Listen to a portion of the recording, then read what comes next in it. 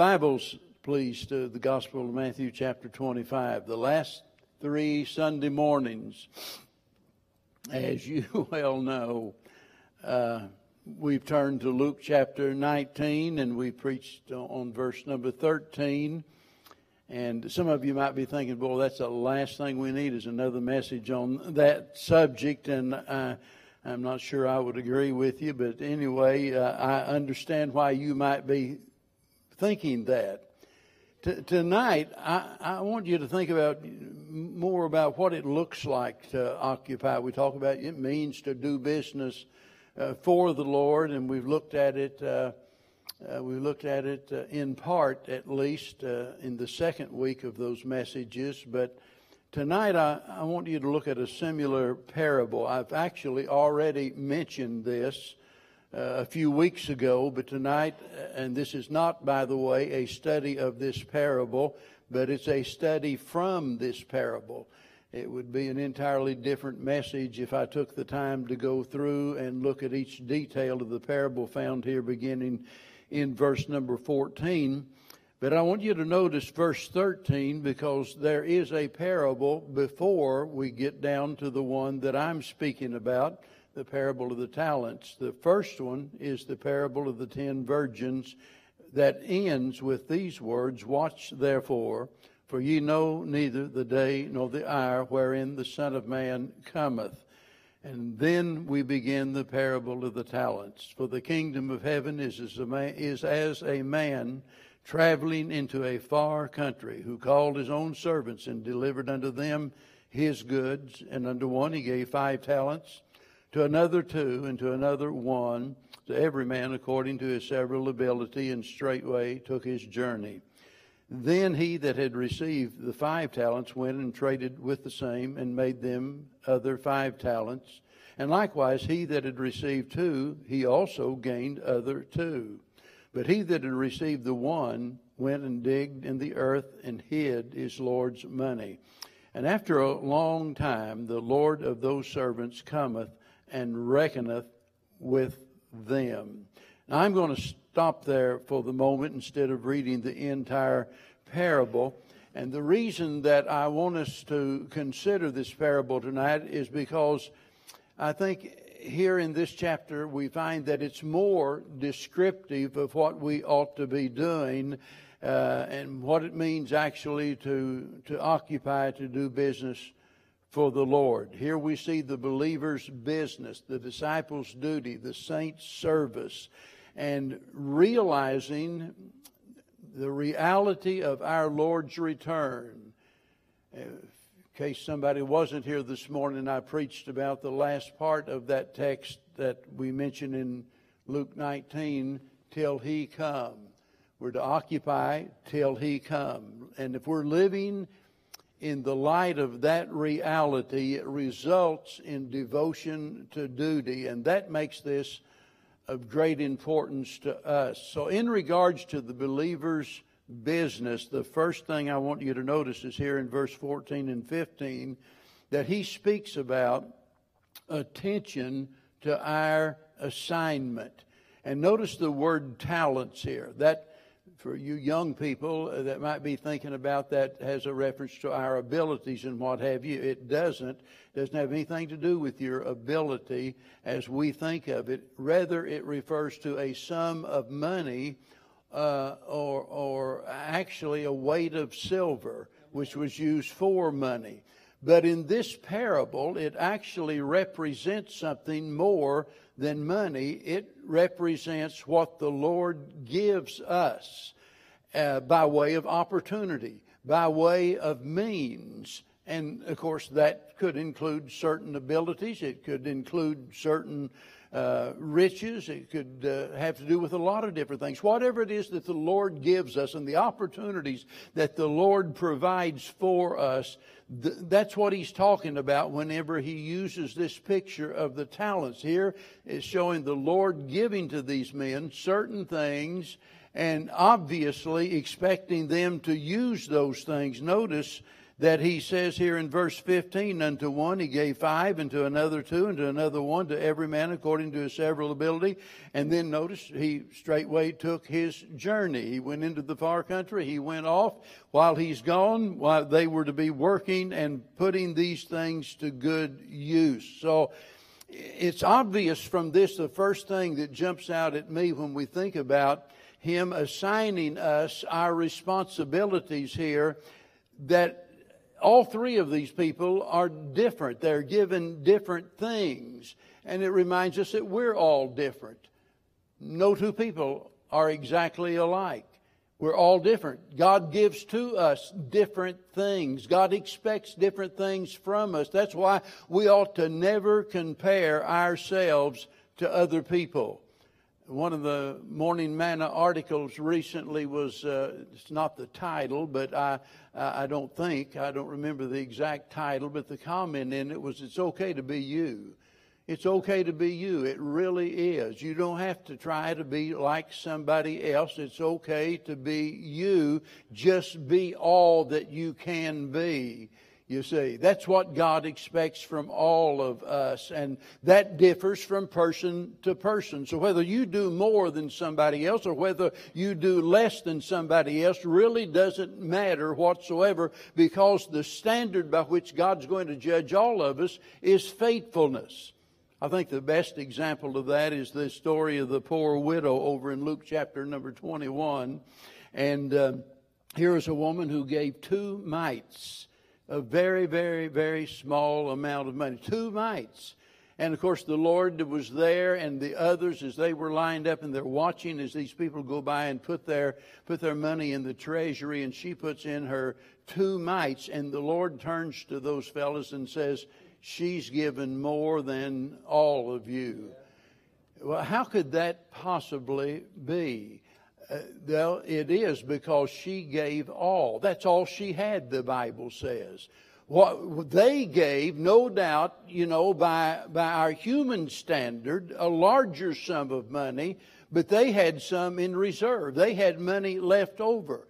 So God, when He measures the size of our gift, He measures it according to what's left, not according to what is actually given. And that ought to thrill our heart, because when we give our all to the Lord, when we do the very best we can with what we got, where we are, while we can, when we do that, we know that God doesn't expect any more than that from us. We know that we have done just as good as somebody who gave a larger sum of money. They can sing better than we can and do more than we do.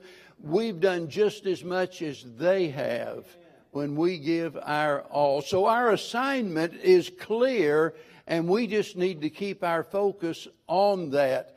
And one of the best ways to do that is to consider this next point that I'm going to make. Actually is made for us here in verse 19, and that is awareness to our accountability. So not only is there attention to our assignment, but awareness of our accountability. Look at verse 19.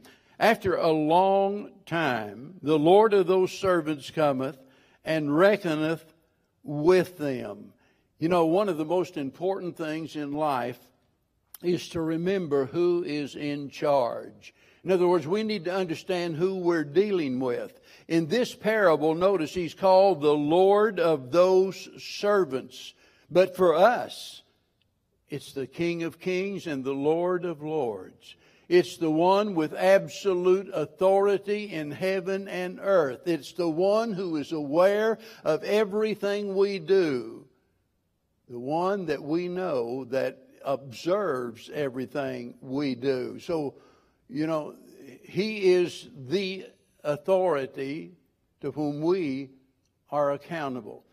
In this day and age, there are a lot of folks that resent authority.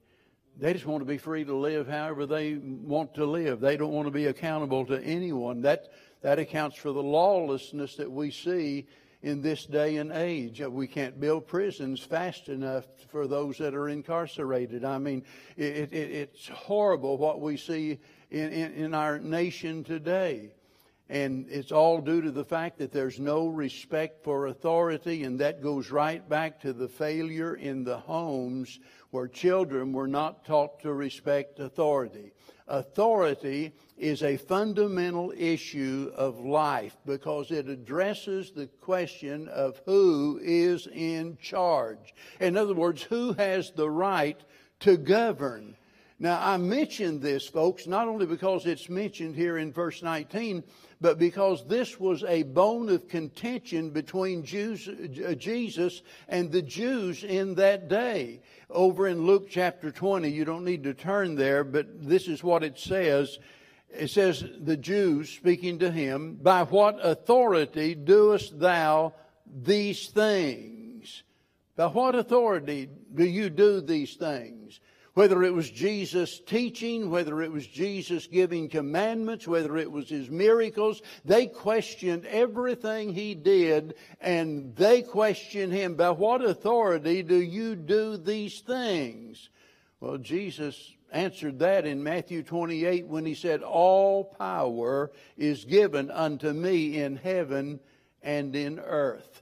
Philippians chapter 2 speaks about him and the fact that every knee shall bow, every tongue shall confess that he is Lord. So Jesus is the one who has absolute divine authority, and because of that, we have to obey him. We ought to obey him. We should have a desire to obey him. Why? Because we have to give an account of ourselves to Christ. And whether we suffer loss, whether we get gain, all depends upon what we've done. And so we need to live every day of our life with this awareness that we are accountable. We're accountable for the way we spend our money. We're accountable for the way we spend our time. We're accountable for everything we do in life. In fact, Jesus said every idle word. He's going to hold us accountable for every small detail of our life, and things that, ordinarily we just blot out, things that we don't think of, and yet the Lord is aware of all of those things, and we have to give an account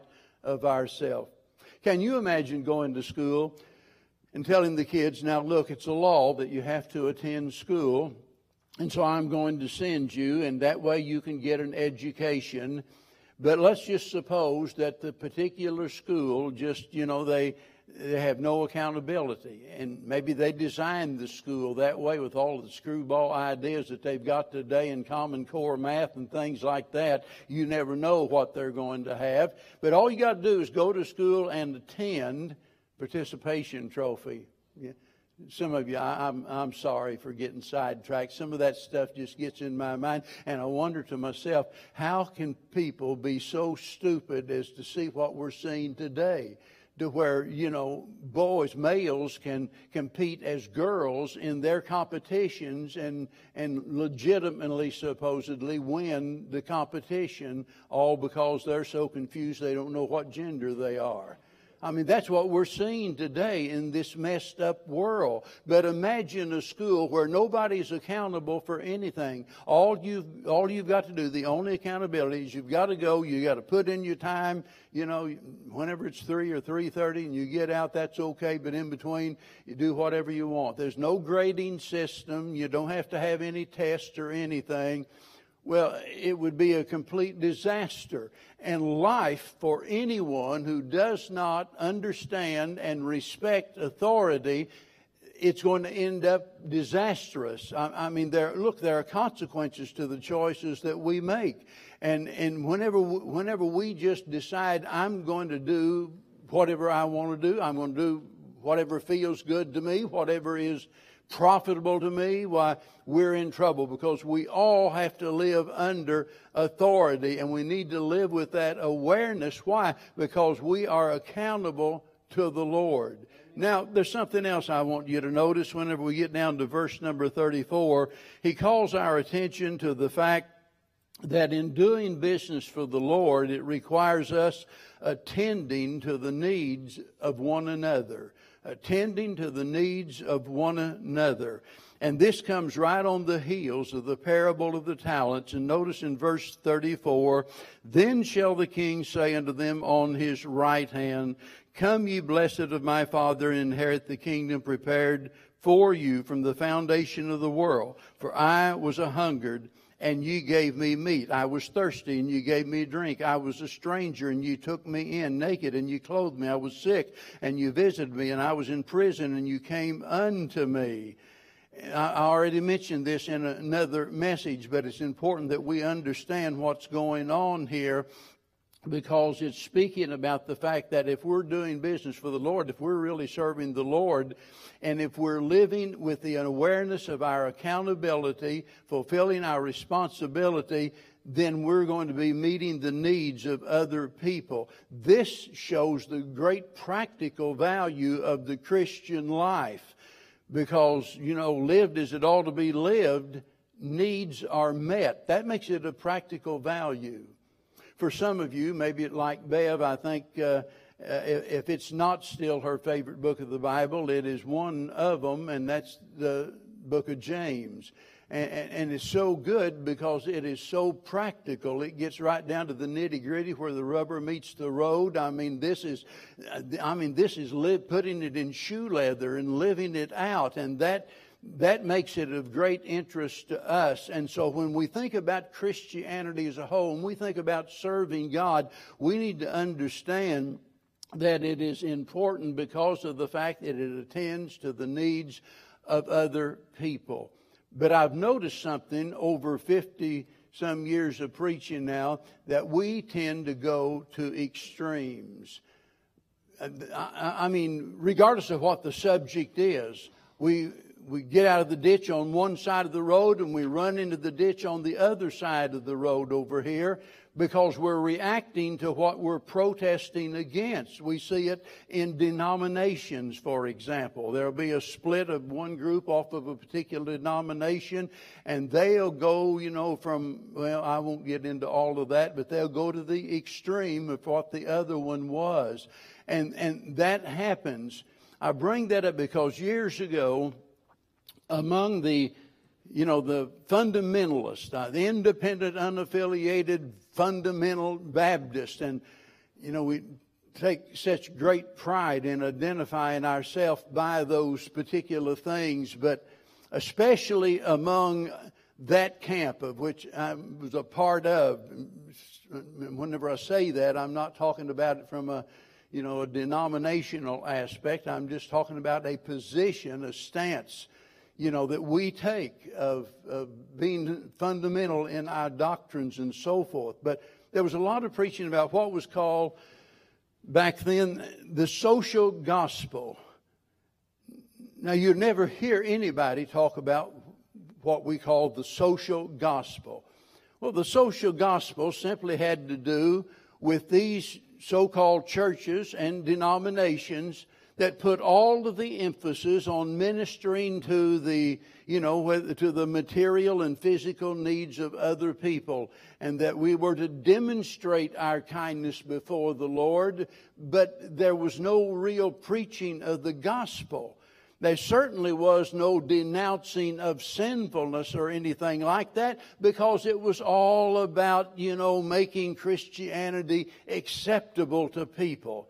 That was really popular with a lot of folks. And so, we dug our heels in and preached against it, that social gospel that, that deceives people. And then there was the lifestyle evangelism. And a great many folks began to oppose that. There were those, in fact, books written about lifestyle evangelism. And the whole idea of lifestyle evangelism is that we as Christians ought to live our lives in such a godly manner that it will make it evident to other people that we are Christians. Now, look, all of that is right. You can't find any fault with that.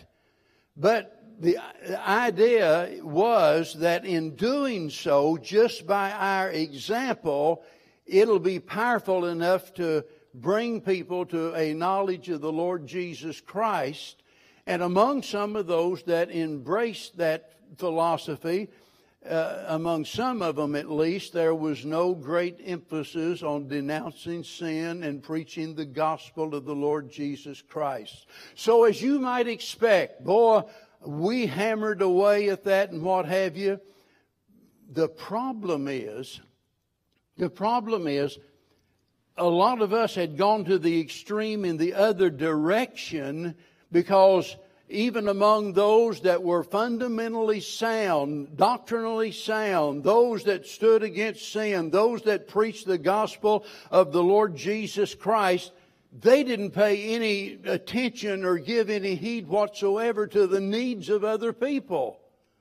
Now, I'm not saying that was true of everyone, naturally, but I'm saying it was true of a great many of them. Boy, as long as we preach the gospel, as long as we denounce sin, we get all of that. We get that prom shut down, and we get people out of the movies and mixed bathing, and we get this stopped and that stopped. We've done our job. No, we haven't done our job till we preach the glorious gospel of the Lord Jesus Christ. If we don't do that, it matters not what else we do. We have failed altogether.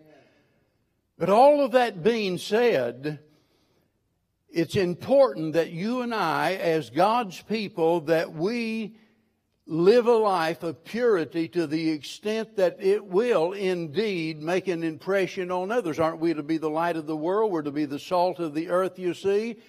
And we can expect to win other people to Christ unless they see something of Christ in us. Now, when we do that, there's great benefit in us doing that. When I say that, I'm talking about great benefit naturally toward other people, because we are ministering to them. So as a result of that, our neighbors benefit from it. Our families benefit from it. Our friends benefit from that. In other words, those whose lives we touch, they benefit from it. In other words, in yielding to the authority that is over us, considering our accountability and doing the job that has been assigned to us. In doing that, we are, number one, blessed, but number two, we are a blessing. And that's exactly what God intended for Abraham from the beginning. He said, I'm going to bless you and I'm going to make you a blessing. That's the way it ought to be for all of us. That in our life of obedience, in doing our job as a believer in the Lord Jesus Christ, we're going to be blessed, but we're going to be a blessing to others. Now, notice verse 37 and on down through verse number 40. And the next thing I want you to notice that he calls our attention to is that has to do with attributing to our account. Notice what he says, and then shall the righteous answer him, saying, Lord. Now remember, this group is the righteous. These are the ones that he's commending. And then shall the righteous answer him, saying, Lord, when saw we thee hungered and fed thee, or thirsty and gave thee drink? And when saw thee a stranger and took thee in, or naked and clothed thee? And when saw we thee sick or in prison and came unto thee?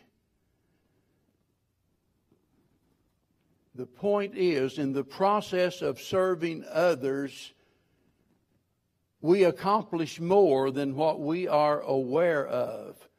In other words, what we do for others is considered to be a personal service to the Lord Jesus Christ. We are, if you don't get nothing else, get what I'm saying right now. We are unconsciously serving the Lord by helping other people. That makes every little thing a big thing. If you give a cup of cold water, a little thing, anybody can do that. But it becomes a big thing because he says, you have given it unto me. You see, so this makes serving others more than just a matter of us pleasing them. Naturally, whenever you help somebody that's in need, that's going to please them. But it also pleases the Lord. Notice, he says, verse 40, ye have done it unto me. You know, that tells us the depth of our Lord's concern for other people. He took note of that. He says, you know, you did it for them, but in doing it for them, you did it for me. You've done it unto me. God values His people and what they do, and it's showing the depth of His great concern. And in this case, it has to do with our unconscious service to others, because what we do for them is considered a service for Him. Have you ever thought about your service to other people being that important? Let that sink in. Have you ever thought about your service to others being of that great importance to the Lord? That you just did something that was just a little thing. You sent them a card, or you helped somebody change a flat tire. You did something to help somebody have a better day, and naturally it helped that person, and it even made you feel better about yourself. But the most important thing about it is that it impressed the Lord and it pleased the Lord. When we live every day and serve every day doing those things, realizing that in the doing of these things I'm serving the Lord, it puts delight in our duty. It brings joy to our job. It gives contentment to our chores, the things that ordinarily we wouldn't enjoy doing. All of a sudden it puts sunshine in the soap suds. It makes life better all the way around. There was a fellow by the name of G.F. Watts. He became famous for his saying, the utmost for the highest. The utmost for the highest. And that's good. Oswald Chambers, of course, as you know, has maybe one of the most famous devotional books ever, where it talks about our utmost for the highest.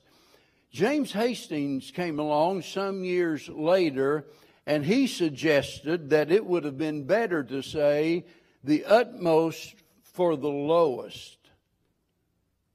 The utmost for the lowest. I suspect he must have been thinking about what we're talking about here, of us serving others, and in serving others, we're actually doing service for the Lord. So whenever I think about those two men and their debate about which one is the most appropriate, the fact is we can't give our utmost to the highest unless we give our utmost to the lowest. And a lot of times, we think, well, I want to give my utmost to the Lord. Boy, I mean, He is the highest. I want to do my very best for Him. But we don't want to make any contribution to those that are around us. And I realize that one of the things is that when we help people, there are always those, I hesitate to use this word because I don't want somebody to misunderstand, because we all find ourselves in need at some time or another. It's not a shame for you to be in need. It's not a shame for some Christian or the church to reach out and help you in your time of need. I would never say anything, trying to put you down and embarrass you. So I don't mean it that way. But what I do mean is there are those in our society that are leeches. They don't want to do anything, and they're going to do their best to live off of others. And the point is that when we are good to others, when we're serving others, meeting the needs of others, there's always going to be certain people that will take advantage of us. There's no way around that. And sometimes, I don't care how hard you try, you just can't weed out all of the bad apples out of that. You just can't. Some of them are slick. They're con men. They can, sell you popcorn in the desert. And so, you can't always see through what they're saying. And so understand that there'll be people take advantage of you. But let me ask you, is that really that big of a deal? That we lose a few dollars, or somebody, took advantage of us for us to be able to minister unto the Lord? Now, I certainly don't think that you ought to give handouts out here to those that when they're going to buy drugs or they're going to buy alcohol and so forth. We shouldn't support that. Look, Brother Richard and I was talking here a while back, and as he can tell you, we get calls here all of the time of people needing help or saying they need help. For some people, that's the way they make their living. They're the leeches I'm talking about. You know, they just go from church to church and organization to organization trying to live off of other people. We can't help everybody in the world. That's obvious. We're not that rich. We can't help everybody in this area here. We can't. It's just humanly impossible. We try to help the members of our church, and we try to help those that are relatives to the members in the church, and we a lot of times help people that are total strangers that come in and they've got a need. They're hungry, and so we'll try to get them something to eat. We don't want anybody to starve. So we try to help as we can, but we cannot help everybody. But the wonderful thing is that in the process of us doing what we can to meet the needs of other people, the Lord remembers some things that we don't even remember. No, notice what they said. When did we see you sick?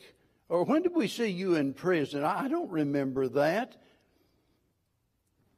And the Lord said, well, when you did it to the least of these, you did it unto me. He remembers deeds that we don't even remember. And as a result of that, it is attributed, as it were, to our account. Notice verse 29. That brings us to the next thing that he speaks of, and that is an abundance of reward. Verse 29, for unto everyone that hath shall be given, and he shall have abundance. But from him that hath not shall be taken away even that which he hath. It's so wonderful to think about the rewards in heaven. Jesus told us we ought to do that. We ought to think about them. The Apostle Paul certainly did whenever he talked about, running the race and finishing the course and so forth. And he said, there's laid up for me a crown of righteousness, and for all of those, that love his appearing. And so Paul thought much about rewards. It's wonderful to think about that whether or not others recognize what we've done on earth, the Lord's going to recognize that and reward us accordingly. But what I want you to see in this, that not only are there rewards in heaven, but there are benefits of serving God right here and now. In other words, we don't reap all of the rewards in heaven. We reap some of those rewards here on earth. Turn over to Mark chapter number 10 for just a moment, and this helped me put these thoughts together. Mark chapter 10, and I think verse 28. And then Peter began to say unto him, Lord, we have left all and followed thee. Do you realize how amazing that statement is? And it was true. Those apostles left all to follow the Lord. And Jesus answered and said, verily, I say unto you, there is no man that hath left house or brethren or sisters or father or mother or wife or children or lands for my sake and the gospel's, but he shall receive 100-fold now in this time houses and brethren and sisters and mothers and children and lands with persecutions, and in the world to come eternal life. Notice verse 30 there. 100-fold now. And notice, in houses and brethren and so on and so forth. In the very things that we had given up, the very things that we had sacrificed, the very things that we had lost, he says you're going to receive 100-fold. Now make no mistake about it, there is a price to pay for following the Lord. But there's also a great profit in doing so. And I got to tell you, I can't understand everything that's implied by this. He says 100-fold, and I don't know anybody that, they gave up all to serve the Lord and they got 100-fold increase in the houses they own. So I can't understand everything about that, but it doesn't stop me from believing it or enjoying it. And those that sacrifice, as it were, their family, their children, and they leave all of those things for the Lord's sake. And He says, I'm going to hear now. For those that forsake all, He says, I'm going to bless you with 100-fold increase. I think back to, and I do often, to when I was a boy. And we had a lot more than some people did. And we never, ever, at least I didn't ever think of ourselves as being really poor. I remember the house where I grew up in. We'd lived in 2 other houses for just a very short period of time. One while I was an infant and another one whenever I first started the first grade for just a month or so. And Dad finally was able to buy a little house. $4,000 was the price that they paid for that house. Didn't have water in the house. Didn't have inside plumbing. Had the outhouse. For years and years and years and years, that was the bathroom, the outhouse. That path, dark nights, I hated that place. Finally, after a few years, Dad, some way or another, scraped together enough money. It so happened that I had an uncle that was a plumber, and he helped Dad, and they got water in the house. Boy, what a day that was, and got water in the kitchen.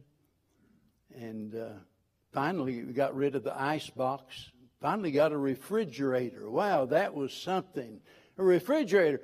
Used to the ice wagon to come by and have to go out and get your block of ice and bring it in, and put it in the ice box and keep things cold. And finally, you see what I'm saying. That was the way that I was raised. And that's a house that we lived in when Bev and I started going together, and she'd come over there, in fact, even before that, to play with my sister, and so she's familiar with that house. And now I go home, like Lord willing we will here in a little bit, and I'll look at the house that we live in now and think about what the Lord has given us.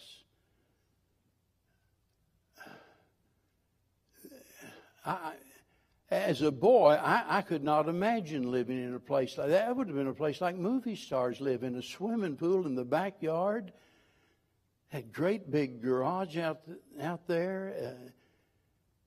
I just couldn't imagine living in a house like that. Air conditioning, a beautiful home, and the assurance that we can live there till we die.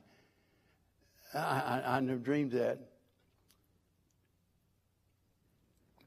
Bev and I packed up what we had many years ago, and I felt God calling me that I ought to accept the church in Tennessee. We moved away from our kids' grandmas and grandpas. They never did have the privilege of being raised around, their grandparents like a lot of kids do.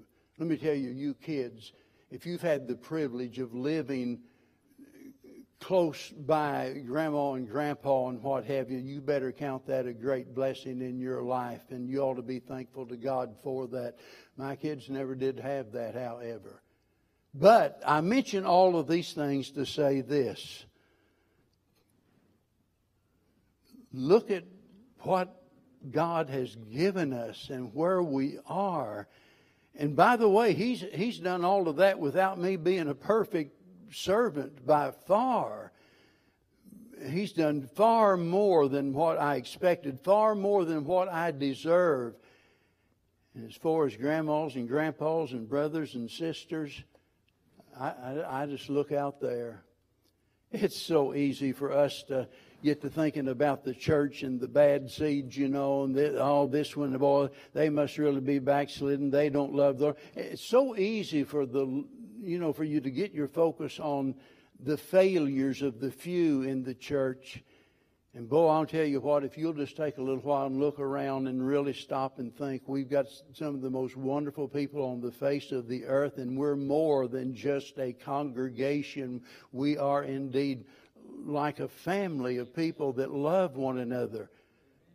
My kids did have grandmas and grandpas. Every one of them can tell you of people that served, as it were, as surrogate grandmas and grandpas in their lives during those years. No, I don't understand everything that is implied by this statement, but I understand that part where he is telling us that here and now there is a reward. Even if there was no heaven to gain, no hell to shun, the Christian life would still be the very best life possible that anybody could live.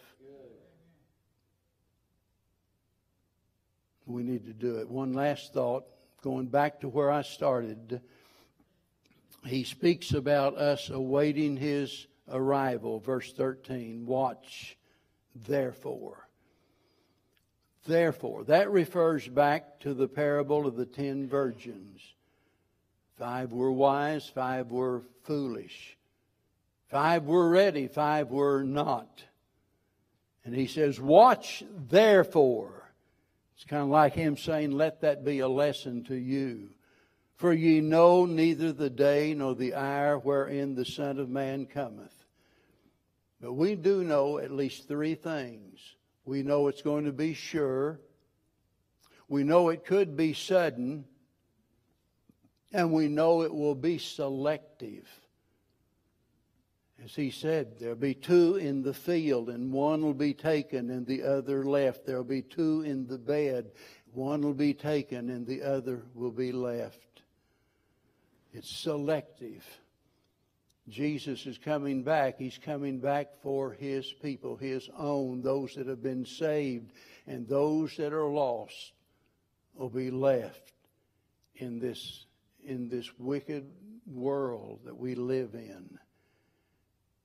Maybe some folks have thought, well, yeah, but wow, if that rapture you talk about takes place and all of the Christians are suddenly snatched out of the world, what's people going to think? Well, I'll tell you, what's going to be the explanation?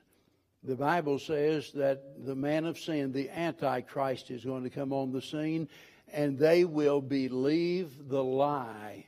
He'll have an explanation for it. Oh, yeah, there was some kind of a meteor shower up there in the gravitational force. I don't know what it would possibly be. But they'll be gullible enough to believe it. They will. But we know for one thing, it's going to be sure the Lord is coming.